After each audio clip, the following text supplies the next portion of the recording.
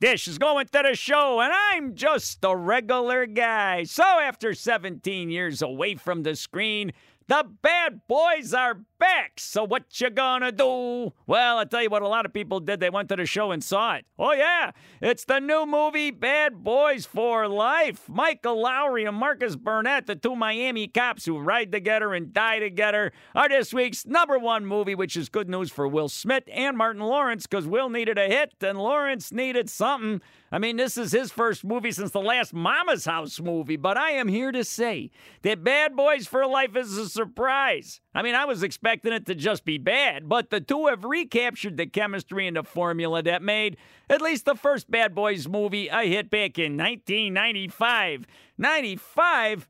Knowing coppers the way I do, it's hard to imagine that these two cops would still be on the job, let alone the maverick cops who write their own rules.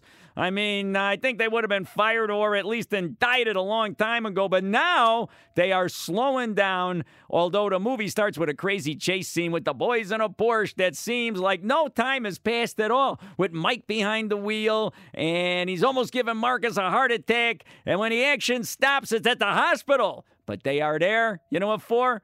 For Marcus's daughter. She's giving birth to his grandson. Turns out Marcus is ready to embrace his age by hanging it up, right? He says, I don't want to do violence no more, Mike. But Mike, well, he's the opposite. He's still the super cop he's always been. But I'll tell you what, he gets riddled by bullets in a cartel hit. And then his boss, Joe Pantoliano, oh, it's great seeing Joey Pants again. Well, he says he pulls him off of the case. And he turns the case over to a young high-tech unit led by Mike's ex-girlfriend. But once Mike recovers, of course he does, he's got a score to settle while his partner is happy sitting at home watching telenovelas. And I got to say, Martin Lawrence is kind of believable as an aging guy who wants to smell the roses rather than push up the daisies, right?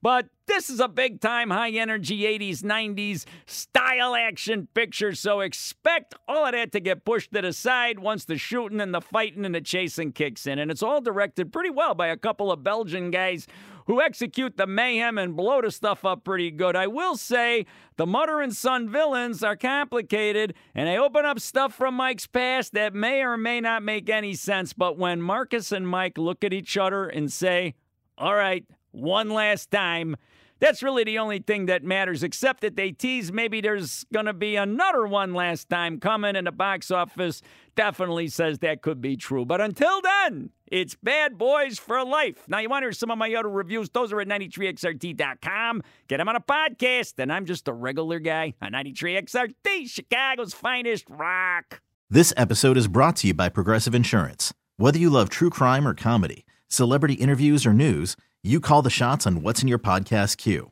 And guess what? Now you can call them on your auto insurance too with the Name Your Price tool from Progressive. It works just the way it sounds. You tell Progressive how much you want to pay for car insurance, and they'll show you coverage options that fit your budget. Get your quote today at Progressive.com to join the over 28 million drivers who trust Progressive. Progressive Casualty Insurance Company and Affiliates. Price and coverage match limited by state law.